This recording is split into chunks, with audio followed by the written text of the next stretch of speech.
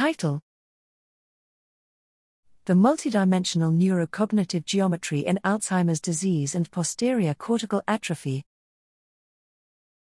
Abstract: Alzheimer's disease spans a heterogeneous collection of typical and atypical phenotypes.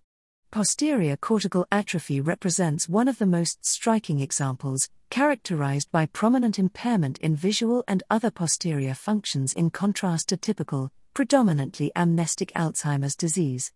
Whilst putative posterior cortical atrophy subtypes include dorsal, ventral, caudal and dominant parietal presentations, investigations of posterior cortical atrophy subtypes are rare. The current study establishes how the similarities and differences of cognition and neural integrity within posterior cortical atrophy and typical Alzheimer's disease, and by extension other Alzheimer's disease variants, can be conceptualized as systematic variations across a unified transdiagnostic, graded multidimensional space. Principal component analysis was applied to detailed neuropsychological, cognitive, and visual data from a large cohort of posterior cortical atrophy, N equals 93, and typical Alzheimer's disease patients, N equals 58. Voxel-based morphometry was then used to explore neural correlates of the emergent transdiagnostic PCA phenotype dimensions. The principal component analysis for posterior cortical atrophy extracted 3 dimensions, reflecting general cognitive, visuoperceptual and visuospatial impairments.